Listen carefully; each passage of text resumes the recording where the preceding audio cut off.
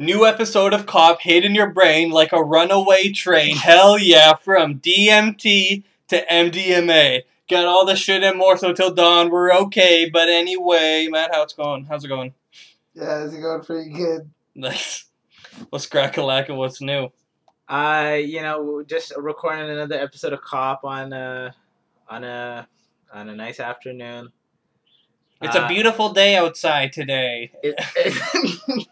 Don't make fun of me. And I'm gonna be inside talking about some movie made 40 years ago. Nobody talks about. It's bullshit. We have a third special guest today, Jalapeno. He's just this little bird. He's a cockatoo. No, he's a cockatoo. He's a budgie. He's a budgie. Budgies were in Barbarella. Yep. Remember that? And what are we talking about today, though? Talking about Bash!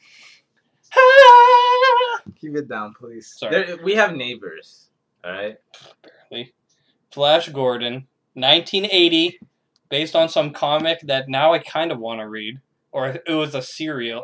Was it like a comic book or was it in newspapers? I don't really know. I think it was a serial. Okay. Like a comic book.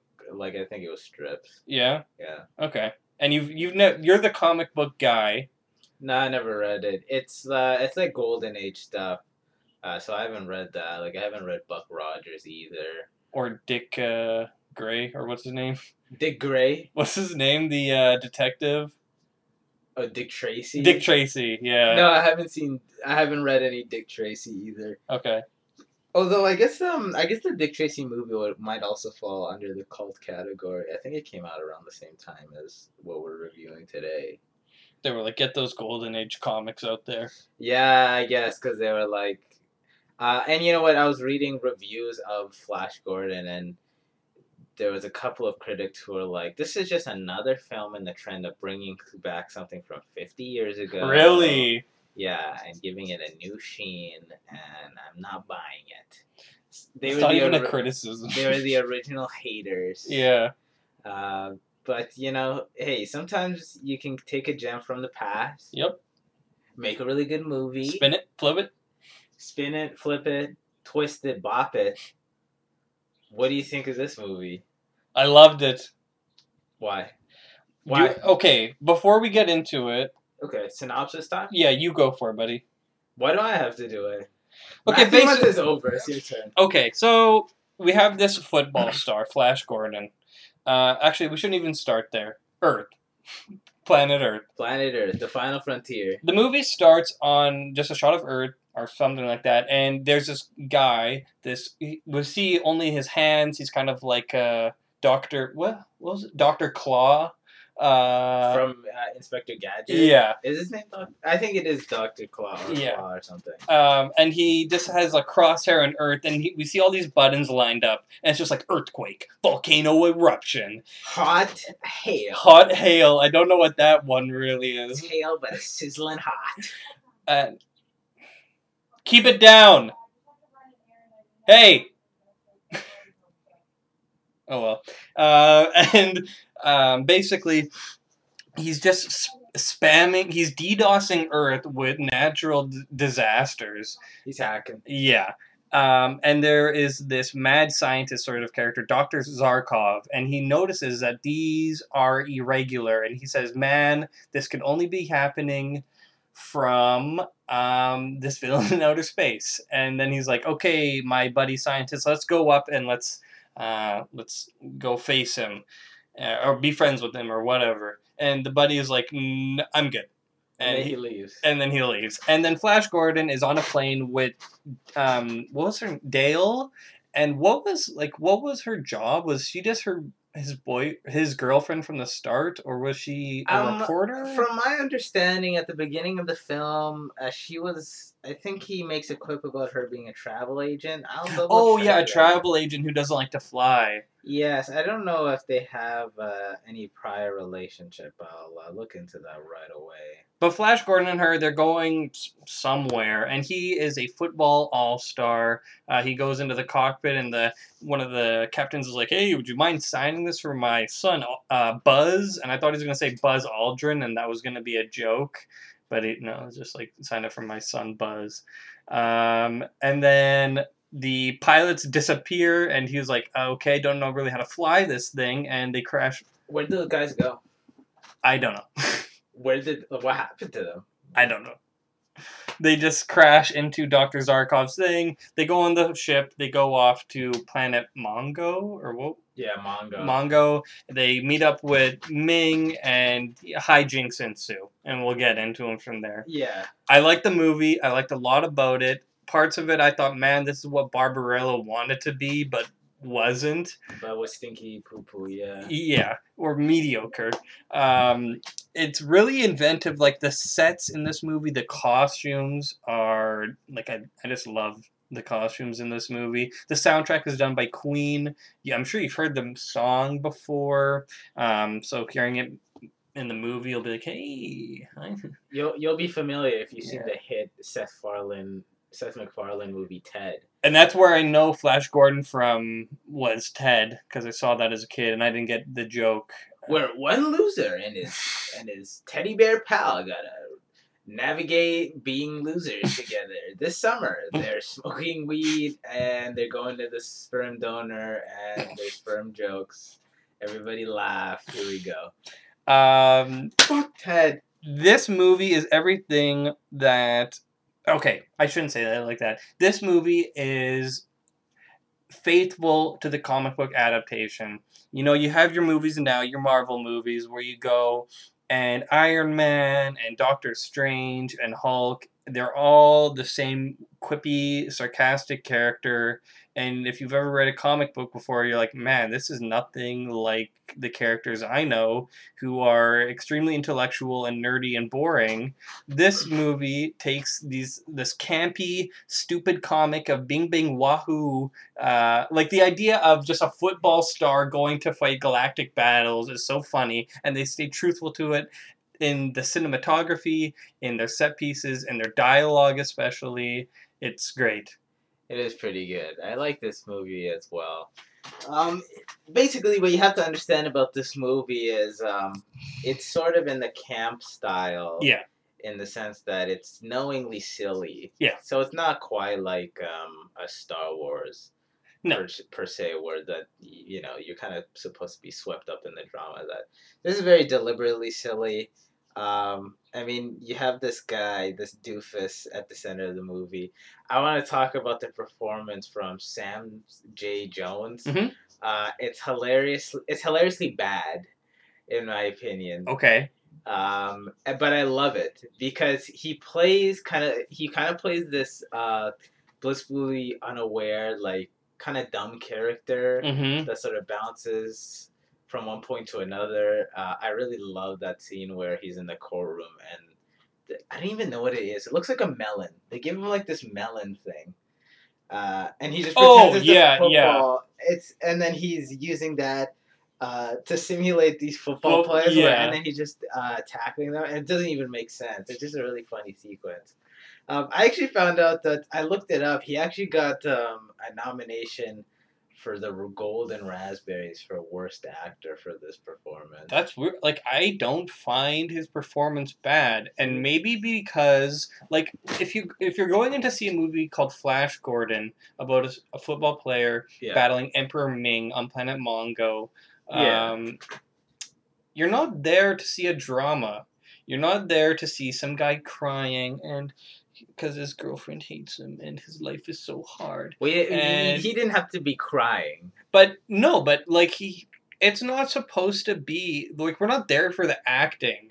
No one's there for the acting. This isn't The Graduate. This isn't Midnight Cowboy, okay? What? We're fucking there to see a football player do some silly shit in space. And his acting fits that aesthetic. I don't know, because, I mean, it's like, it's just that in the sense that his performance is deemed bad because, like, Flash Gordon in this movie is not at all a convincing character in terms of being, like, three-dimensional. You could argue that's not necessarily the point. Like, it's from a two-dimensional comic, Matthew. Yes, I know that, but, I mean, he doesn't really add any nuance to the role. There's no emotional depth. His motivation is just I gotta save the earth because I'm an all American guy and I I'm like gotta run in. I gotta kiss the girl. I'm fine with that. Like after being, gagged and spoon-fed Marvel movies, where it's just like you have one set scene where Tony's wife is pregnant and then she died, or For me, it's the Marvel Cinematic Universe. it's just like the comfiest movies you can get. people like get off to it, Good movies. and it's just like their acting is fine. And then this is just like, okay, we're back to having fun. This It's guy like has no range. This guy has no range. He's not supposed to. But like his the performance that he's given is not in a sort of like thing where it's like he's playing a character that's unaware. Like he comes off like this is his best attempt at realizing a heroic character's sort of personality, which is just to be sort of white bread with maybe a little bit of mayo. Yeah, maybe he's just maybe some mortadella. Matthew. I don't know how to say this. Golden Age comics, they weren't emotionally. It's not deep. necessarily. They're not emotionally deep. It's not necessarily to the detriment of the film, but it's something worth noting because yeah, the film is. Is me kicking your ass something worth noting? No, and I don't. It's not something worth noting, and it's not going to happen because we're having a civil discussion about this movie. I'm tired of civil discussions, man. Well, I'm gonna kill you for real. Hey, you know what? Then you can get somebody else to co-host. Go call Greg Turkington. Go call somebody else. I tried. And they didn't pick up. Okay, so you better work with what you got. Okay. Some of the other I like a lot of the character work in this movie, especially there are some pretty good performances. Max von Sydow, who's been in, I think he was actually in Ingmar Bergman's, what's that film called? Not Wild Strawberries, the one in which a man plays chess with death. I believe he's in that film. I could be wrong. Okay. But he plays Emperor Ming. Yeah. I think. Is Ming meant to be Asian? Yeah. And that guy's white, right? Yeah, he's in Asian Face. He's in Asian Face. You know what, and that was another great choice. I mean, to keep that, not necessarily to have Max von Sydow, but he did a good performance as Ming. Yeah. I like the idea of having this sort of, because at that time, like in the 30s, you would have these kind of or quote unquote Oriental villains. Yes. Where they're going with their Fu Manchu and going, I will destroy the Western world or something like that. The same thing that they did with the Martians during like the sci-fi era. Coincidentally, at the same time that the Red Russians were attacking, and then these aliens from the Red planets were attacking. It's the same thing. It is kind of the same thing. Ming is a pretty compelling character. He just plays a very over-the-top villain, but it's done very convincingly. I enjoyed the performance quite a bit. What about the B villain? I forget what his name was. It's like this guy who he looks like a cross between Doctor Doom and Skeletor from the Masters of the Universe movie. Yeah. Where he looks really bad. That guy was whatever. He was just kind of there to be an enforcer and to be like, you will be publicly executed for the honor of His Majesty. I find that a lot of like science fiction and fantasy movies, they always have that main villain and the B villain. Like they had that in The Princess Bride with Humperdinck, and then the Six-Fingered Man was his B villain. They had that in Star Wars where it's Darth Vader and Grand Moff Tarkin, and then later the Emperor and Darth Vader. They do that in Star Trek all the time too. And I always appreciate that the A and B villain and the A and B heroes. Yeah. And I guess the B hero in this, maybe Baron or Prince Baron. He's the B hero? Yeah, he's like the B hero. Yeah, kind of. And I knew... okay, I guess we should... Do you want to get more into the plot before we... Yeah, sure, we can get into the plot. You go for it. What I like about the plot? No. Just more about the plot so people aren't confused when we're just spitballing character names. So basically, Flash and Dale. Where did you leave off? Flash and They Dale. just get They go get there to the and they go planet to the Mongo. they go to Ming's palace And Ming says, you know what? I'm actually gonna make the moon crash to the Earth, and everyone's gonna die. And they say, don't do that, please. like we just want to be your friend. And he's And like, he's no. like, I hate you. He's played he's depicted as very sadistic. Yeah. He loves to kill. So they're like, we have to stop this. So basically, there's a subplot with this princess named Aura, Ming's daughter, who is Ming's daughter, and she has a crush on Flash Gordon. Mm-hmm. So while Ming has him executed, she does save his life and attempts to hide him away with Prince Baron. Because they have these like sub-planet things on Mongo. They're just like these floating cities everywhere. Yeah, I think they said they were like moons. Each kingdom was a moon around Mongo. But they seem to be like on the planet still because like they're in the clouds or whatever. Yeah, I don't know. Maybe it's a really big planet like Coruscant or something. But so Princess Aura saves Flash Gordon, and she asks Baron to stash him away, which I thought was funny because they're in a relationship, Aura and Baron, and she's like, can you actually like keep this guy around because I really like him. And Baron's like, okay. But then he tries to kill Flash. And while that's happening, you have Dale and did we even mention Karnov, is it? Zarkov. Yeah, he gets his memory erased in this scene that I love because they're going to reprogram him and he's just going to be one of their members. Slaves. So he's getting his memory erased and it's this great editing moment where you have all these different faces flashing and they'll do something like, I don't know if they use him, but like Winston Churchill and then like a cat and they just like flash back and forth. Do you see that? Yeah, they had some weird imagery where they would like they would flash quickly back and forth between like a picture of a person and then an animal, and it would create this weird effect where they sort of morph together. And then they showed Hitler, and then that B villain was like, he had promise. I quite enjoyed him. Like, why did they show like Hitler in that sequence? Because like we're going through Zarkov's memory. Yeah.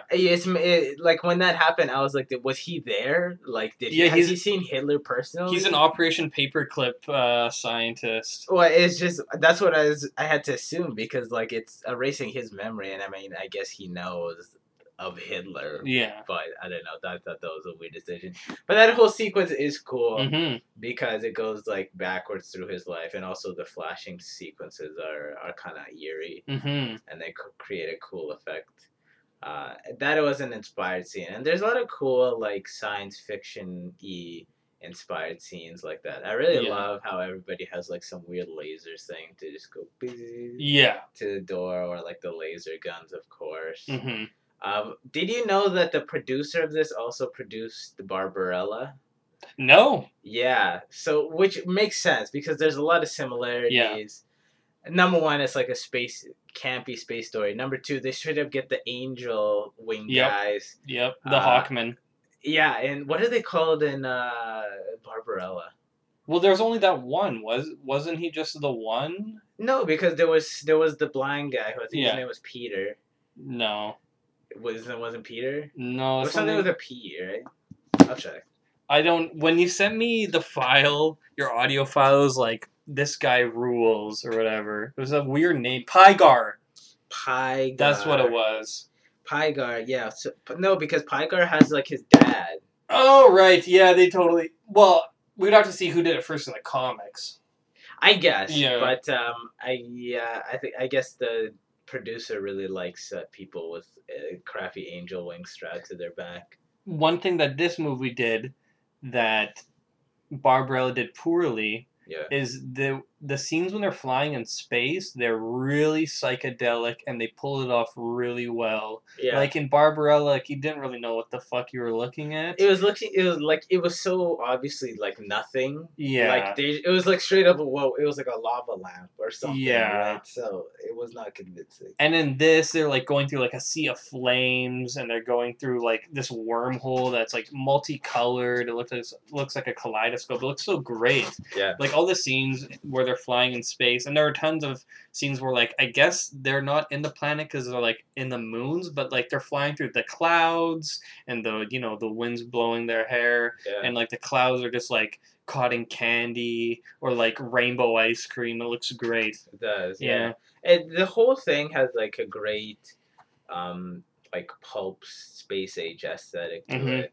They really pulled that off faithfully. That's probably the biggest achievement for me from this film, is just the sort of aesthetic in terms of the costuming, the special effects, and some of the sets as well. It comes off kind of cheesy, but really it's a film that's sort of a technical showcase Mhm. of a lot of cool practical effects and special effects as well, which makes it a delight to look at. It's a good looking movie, in my opinion. Yeah, like there's so many great costumes in this movie. Like Yeah. everyone like hits. Like there's the Hawkmen, and they're like their leader is just like Santa Claus. He's just big brown boastful guy, like Yeah. talking on the top of his voice all the time, and he has these big. There's lots of metal. Like everything's really metallic. Like he has big metal wings, and he's wearing like Viking armor almost. Yeah. And then like Ming is in this huge red illustrious robe with like gold trimming. At the beginning of the movie, Ming has like all of the delegates from different moons coming to give him offerings or whatever, Yeah. and the one guy that tries to kill Ming and then gets vaporized. I forget what his moon was called, but they're all in like pure gold clothing, like gold I robes. think and- it was Ardentian or something. Yeah. Like that. Yeah, they look great, and then they have like these characters that are like black and white with like white and black robes. Do you see Deep Roy for some reason? He's like someone's Yeah, pet. a Deep Roy. I was like, is that Deep Roy, the guy? Zillion or something was his name. Yeah, he just carried. He's just like pulled by like some rope or chain or something. We haven't mentioned it, but there is a huge like sexual overtone in this movie. No. Yeah. No. Like Deep Roy is like their weird pet that they're like carrying around. Aura is she's just like hitting on. She reminded me in not only like the way her character is written, which is kind of horny. Yeah, for leader horny boys. Not only like that, but also like in her design and her action. She was kind of like the Dark Queen from Barbarella. Remember that lady that you hated the way she talked? Yes, but this lady does it better. I guess you could say that. I would argue she doesn't have as much flair as the character in Barbarella. Mm-hmm. But she's there as like a romantic interest or / rival to Dale, I guess, for Flash Gordon's affections. There's this really funny scene where Aura is taking him to I think the planet was it just called like the Woodland Planet or the Woodman Planet or Arbor. Okay, and that's where the Woodmen live. Yeah. And then she's like, "Oh, I have this telepathy telephone." He's like, "Okay, I'll call Dale."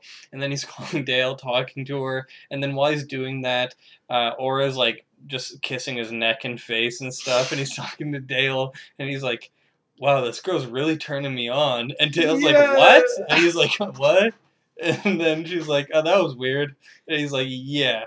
And, there's actually a lot of sharp humor like that in the film.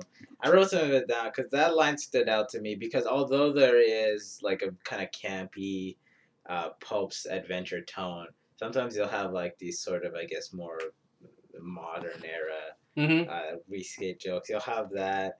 There was a funny joke that I like, and it was just a one-off gag, but Prince Baron as well as Zarkov are chained up in the prison, and they're just chained by their arms. And Baron is like, tell me more about this Mr. Houdini. Yeah. And then they get rescued, and they're like, oh, thank you.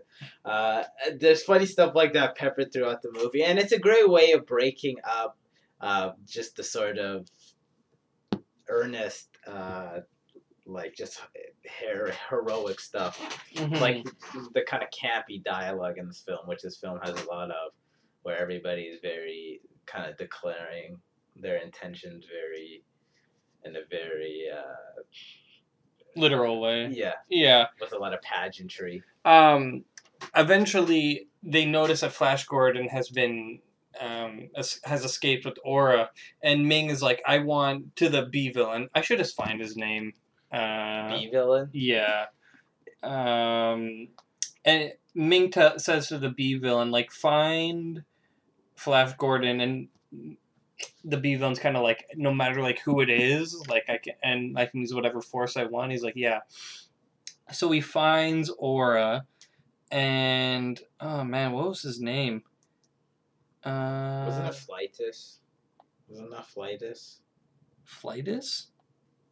Dale Arden, Ming the Clytus? Oh, it was definitely Clytus. I'm just gonna call him Clytus, and if we're wrong, Kenny Baker was in this movie. Interesting. That's who? I don't know. It just says dwarf. As a dwarf. Well, Deep Roy was the dwarf. Yeah. Well, I think it's Clytus. And then Clytus finds Aura, brings her back for torture, and it's another like weirdly sexual scene. So she's like strapped down on a table, and the things holding her down are like hands, and then he's whipping her. Yeah. And then like he says later on, like she quite enjoyed it actually. And like there's just a lot of weird sexual overtones. Not as much as not weird, but not as much as in Barbarella, where they're putting her in the orgasm machine. The coom machine, and you're like, what the fuck is going on? I still can't believe. I was still blown away that Barbarella was the way that it was. I did not expect that. So you get a little bit of that in Flash Gordon. I don't know if it's just kind of the style. I mean, I do know that, like, in Golden Age Wonder Woman comics, they're all about bondage and that kind of thing. Oh, because she had, like, a whip or her, like, lasso or whatever? Yeah, and also her creator was just kind of a pervert, so... Yeah, so he was... Is that why he made her dummy thick? Yeah, that's why he made her dummy thick. The creator of Wonder Woman had, like, 2 wives at the same time. Well, who's that guy that's in hot water right now? Warren Ellis? Yeah. Well, it's not him. No, but that just made me think of him. I had to bring it up. R.I.P. his career. Is there anything you don't like about this movie? Because there's a couple things that rub me the wrong way. Nitpicks. You have nitpick. Yeah. I have 2 major things, which is number 1, if you're somebody, and this is not much of a critique, you could say, but I think that this won't be a film that'll appeal to people who won't kind of get in on the joke of, like, we're just sort of making fun of these, like, very elaborate space opera type adventures that we used to have. Mm-hmm. It could come off kind of dull for them. And I think that's due in part to the fact that while there's, like, some nice sharp jokes throughout the script, some of the dialogue for me comes off as kind of bland just because they have to do it in this like comic book very accurate way. I'll tell you guys a little secret. The writing in older comic books was not fun to read. They were really, really bad. Yeah. Where characters talk like weird, unnaturally. What was that thing that you sent me of like Stan Lee's writing for Fantastic Four? And like the writing was just really shit. Do you know what I'm talking about? Yeah, I think so. Like, where like Stan Lee wasn't like really a gifted writer. Mm-hmm. Like, I mean, you read old Amazing Spider-Man and the dialogue's probably the weakest part. Also, Jack Kirby used to draw panels of like Sue Storm in early Fantastic Four doing like things, even though she was a woman, and Stan Lee would have the dialogue be like, "Oh, I couldn't have done it without Mr. Fantastic." That's what you sent me. Okay. Like that. Yeah. And I was like, okay, buddy. So I think that to a degree that's a major problem for me, because between a lot of the special effects and all the good costume work and such like that, sometimes the film does drag a little bit when it's not really delving into like an action scene or having kind of like very sort of comedic characters, like whoever the leader of the Hawkmen is, the big bashful guy. He was and he's so funny. Like every time he's on screen, like he's just so enthusiastic and he's just like ha ha ha. I found out that apparently there's the famous cult line from this movie. It's his delivery of "Gordon's alive." Yeah, Gordon's alive. I know that line, and like there's so many lines in this movie that I recognize because in the full song for this, or maybe it was a remix. But I've heard like the Flash Gordon song that Queen did, Yeah. and like they do like their guitar solos or whatever, and the song just goes on, and they have like these lines peppered in throughout the song, and I know that line because like it was just in it that was song. sampled in the song. Yeah, like Gordon's alive. His Prince Voltan. Prince Voltan. Yeah. Right. He also has throughout the film a kind of rivalry with Prince Baron. Mm-hmm. It's actually kind of a lot going on in this movie, surprisingly. Good world building. It does a pretty good job of that, and I like the Kingdom of Mongo. Yeah. It has cool design to it, and it really does feel like a sort of otherworldly, like space age type environment. Yeah, they're like straight up on fucking Vulcan, and they have this floating golden planet or castle. It looks awesome. I guess we should talk about the music, and I actually do like the music in this film. There's the Flash theme, which is just a classic staple of any hard rock fans library. But the song is actually good, and it's funny because it adds to the tone of the movie. Because Queen, I like Queen, but their music is like so dramatic, right? Yes. It's very it's very operatic. They Yeah. have like an album called The Night at the Opera. Yeah. So they want it to be very grandiose. So that fits the tone of the movie. Like when you have the wedding sequence and you have Brian May shredding it on Here Mhm. Comes the Bride, it's like almost funny to listen to, but it's all done very well.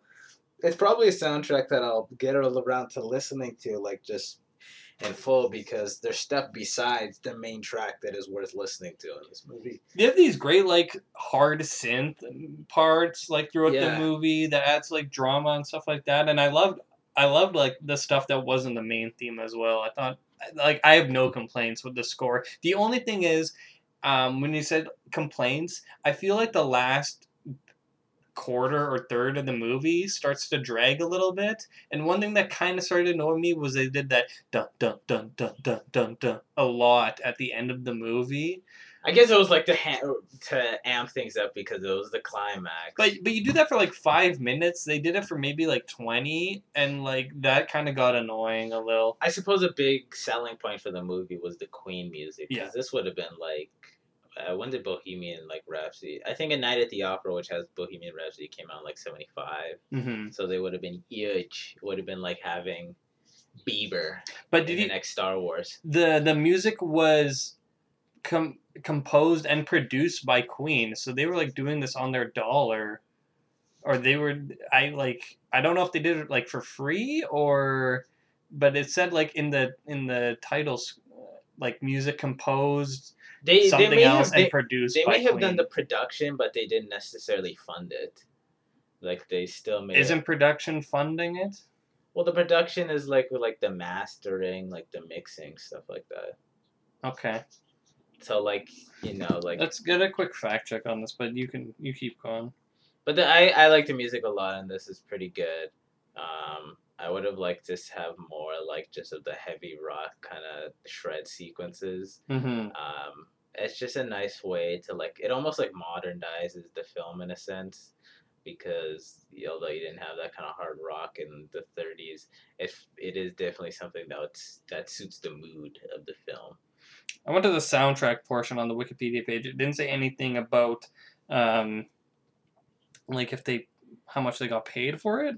And the additional orchestral score pieces were composed by Howard Blake. Yeah, I was gonna say we should credit Yeah. the person who does the orchestral score, which is that guy Howard Blake. Yeah, and that I love all that stuff too. That stuff was really great. Yeah, I'm not seeing how much they paid Queen. Oh well, doesn't really matter that much. One other thing that they do well in this movie, like I said, the world building. They have all these different factions, and you kind of get a little glimpse of their societies, not a ton. But then they have like these other weird like one-off aliens, I guess. Like in Ming's palace, they have these like fully covered red guards. They look like a cross between the Imperial Guards in Star Wars and the Pyro from TF2. Yeah, And when they get killed, they make like this weird pig squealing noise when they die. There's also like this woman who is sort of a commander. She's I think does communications or Yeah. something.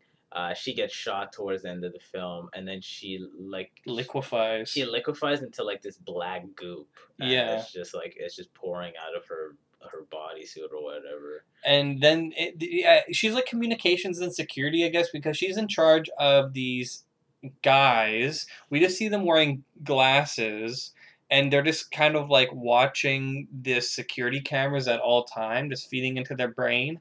And at one point, I think it was maybe Baron or someone rips off the glasses from their face, and then you see like their eye sockets are just wires and stuff. Yeah. And they're like, ah! And then the one guy dies, and then all of them die. That was like really weird and just like out of the blue, but I still liked it. Yeah, they definitely took care to kind of do a little bit more science fiction in comparison to something like Barbarella, Mm-hmm.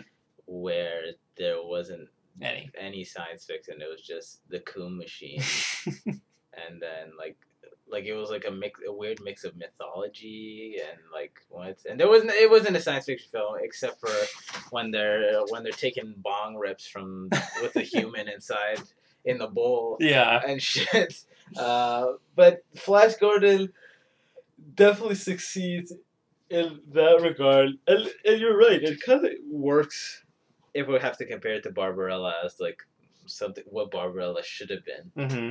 which is like a rompy space adventure, with heart and a little bit of the wink wink nod nod to go along with the silliness. Mm-hmm.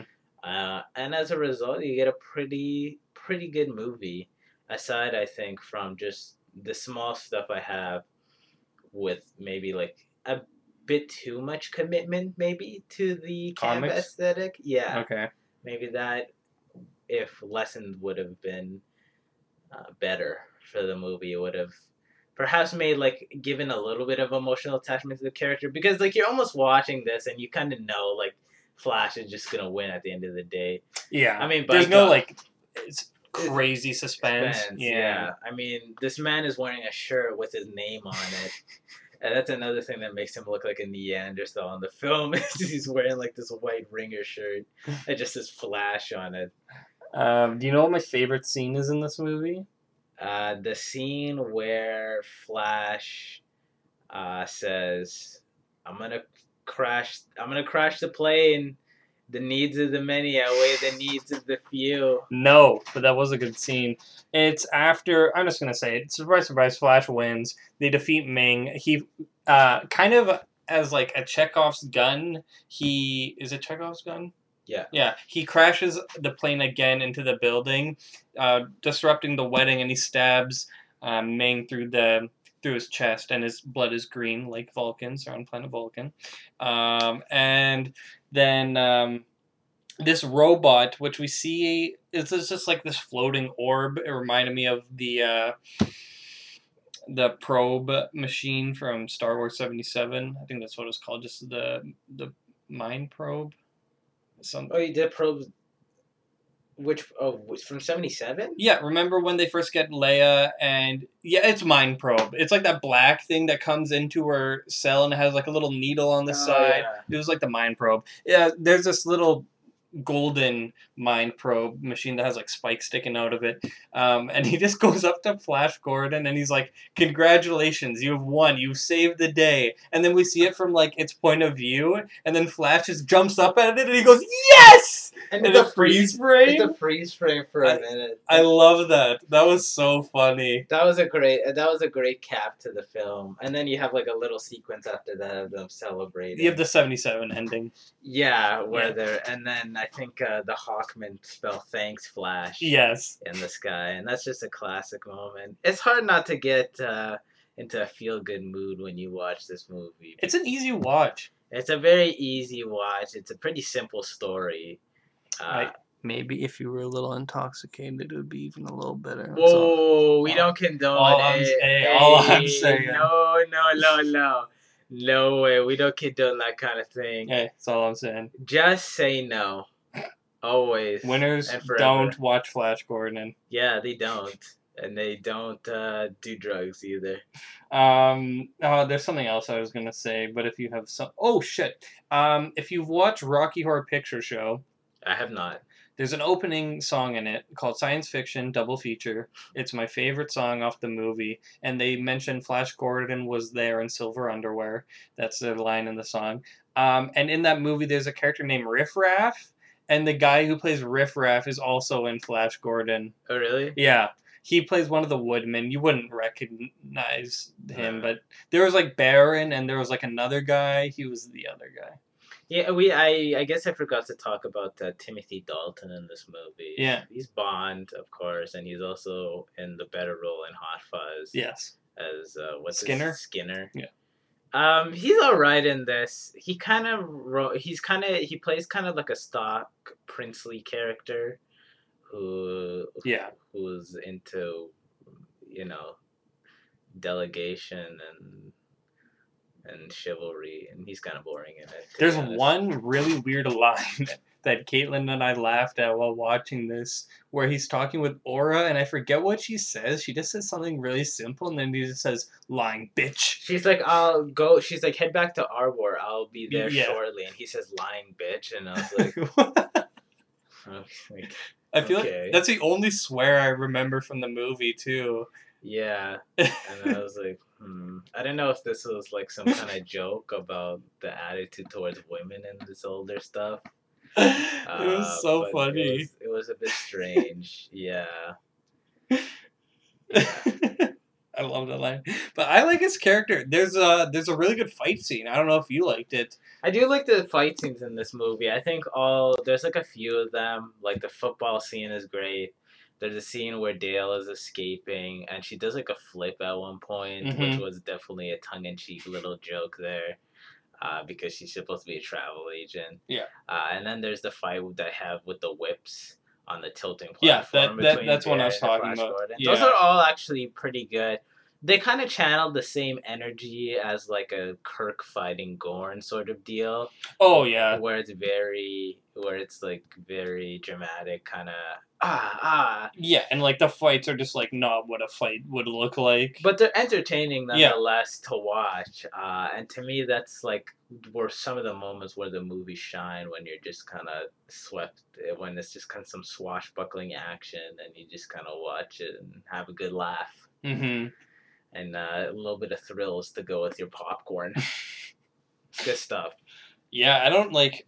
It's another one of those. I mean, we've talked about a lot, but like the stuff that I really love about the movies are like the set pieces and the costumes and stuff. And for that, you just have to watch the movie for it to do any justice. Me sitting here explaining it is not going to sound as cool as they look. But when I was watching this movie, as soon as I saw the sets, I said like out loud, like, "What the fuck? Like that looks so good. What like?" They got good stuff. I wonder what the budget was for this film. Yeah. Especially given that I'm gonna have to check actually. There's this one huge door. It's like black and red striped, and like it opens up in a really elaborate way that looks sweet. And then in Ming's palace, he has these huge statues of his like head in the corners. Oh, of yeah. it. Like that's expensive. This had a rather large budget. Wikipedia has for budget 20 million or 27 million. Okay. So one of those two numbers. One number being, of course, 7 million more than the other.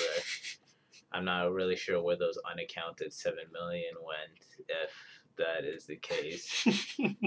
But and it only made its budget. Box office is either 15 million or 27 million. So either of those two numbers. So they either made a lot of money, or they didn't. In fact, or they lost money. So depends on who you ask. That's crazy. Like, who wasn't seeing this movie? And I guess I want to do a little bit of a meta, not meta, but just outside the movie. We have to talk about the Star Wars situation. What you talking? So George Lucas wanted to make a Flash Gordon movie. He loved Flash Gordon serials. He loved old sci-fi campy strips and shows. And he wanted to make this movie. And he went to whoever owned the rights. And he's like, "Can I make this?" And they're like, "No." And he was like, "Okay." And he was really beat up about it. And he's like, "I'm going to make my own Flash Gordon." That was his words to Francis Ford Coppola, I'm pretty sure. And then he made Star Wars. And while watching this movie, knowing that going in, I was trying to think, like, is there anything? And obviously, this movie isn't the strips, and this movie isn't everything that Flash Gordon is. Yeah. So there's stuff that he probably took inspiration from in the strip, so it wasn't in this movie. But I was Yeah. watching this thinking, like, what comparisons are there to Star Wars? Not many. Like, there's like Ming and Darth Vader, I guess, if you want to say that. Yeah. But like, they're not even the same character at all. I guess like Ming would be more comparable to like the Emperor, just I guess there's the evil Emperor is just kind of a staple of like sci-fi serial stuff where you just have the one character fight off the king of whatever. Mm-hmm. So I guess it's like kind of like that.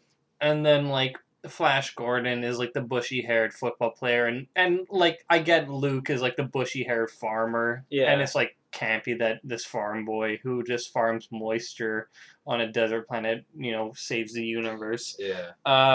And there's that, but like other than that, there's like nothing similar between the two. The ships are different, the look is different. It's not the same at all. It is. It's interesting that I guess you could say that the inspiration for both of these are kind of similar in that George Lucas was inspired by Flash Gordon, I guess, to do Star Wars. Mm-hmm. And you can see some of it, but you're right that they're pretty different in terms of aesthetic and tone. So I think George Lucas would have succeeded in creating something with the originality of Flash Gordon. So I think he did good. There are a few, I'll show you after we're done recording, because we can't really do clips right now, unfortunately. Yeah. But there are 2 sound bites in this movie, and they sound identical to sounds in Star Wars, which is weird. One is like these little gremlins who come and like prepare Flash Gordon's grave or his tomb or whatever. And the tombstone was so funny. I forget what it said. It was like Flash Gordon died or something. It said like Flash Gordon executed in public. Yeah, that's what it was. And they used his logo. Yes. And they stylized it, which is a big honor to give to this guy that they were using as an example. There are these little mouse people that just like run out of their holes to like make his tomb, and then when people come in, they just scurry back into their holes. Yeah. They have the exact same sounds that the Ugnaughts have in Empire. Only a nerd would recognize it. The Ugnaughts. Are those the pig people? Yeah, on Bespin, on Cloud City. Classic. And also the red like pig people that I talked about, like they have that weird pig sound. They sound exactly the same. This would have came after, so maybe it was inspired from this. They sound like the Gamorrean guards from Jabba's palace. I wonder if there's just some sample library they're taking this from. I don't know. Is the Wilhelm scream originally from Star Wars? No, it's from like this Western or something. Right, so maybe it's kind of that thing where they just took like... Because, I mean, this movie came out the same year as Empire, so there's a chance. Yeah, I don't know. But yeah.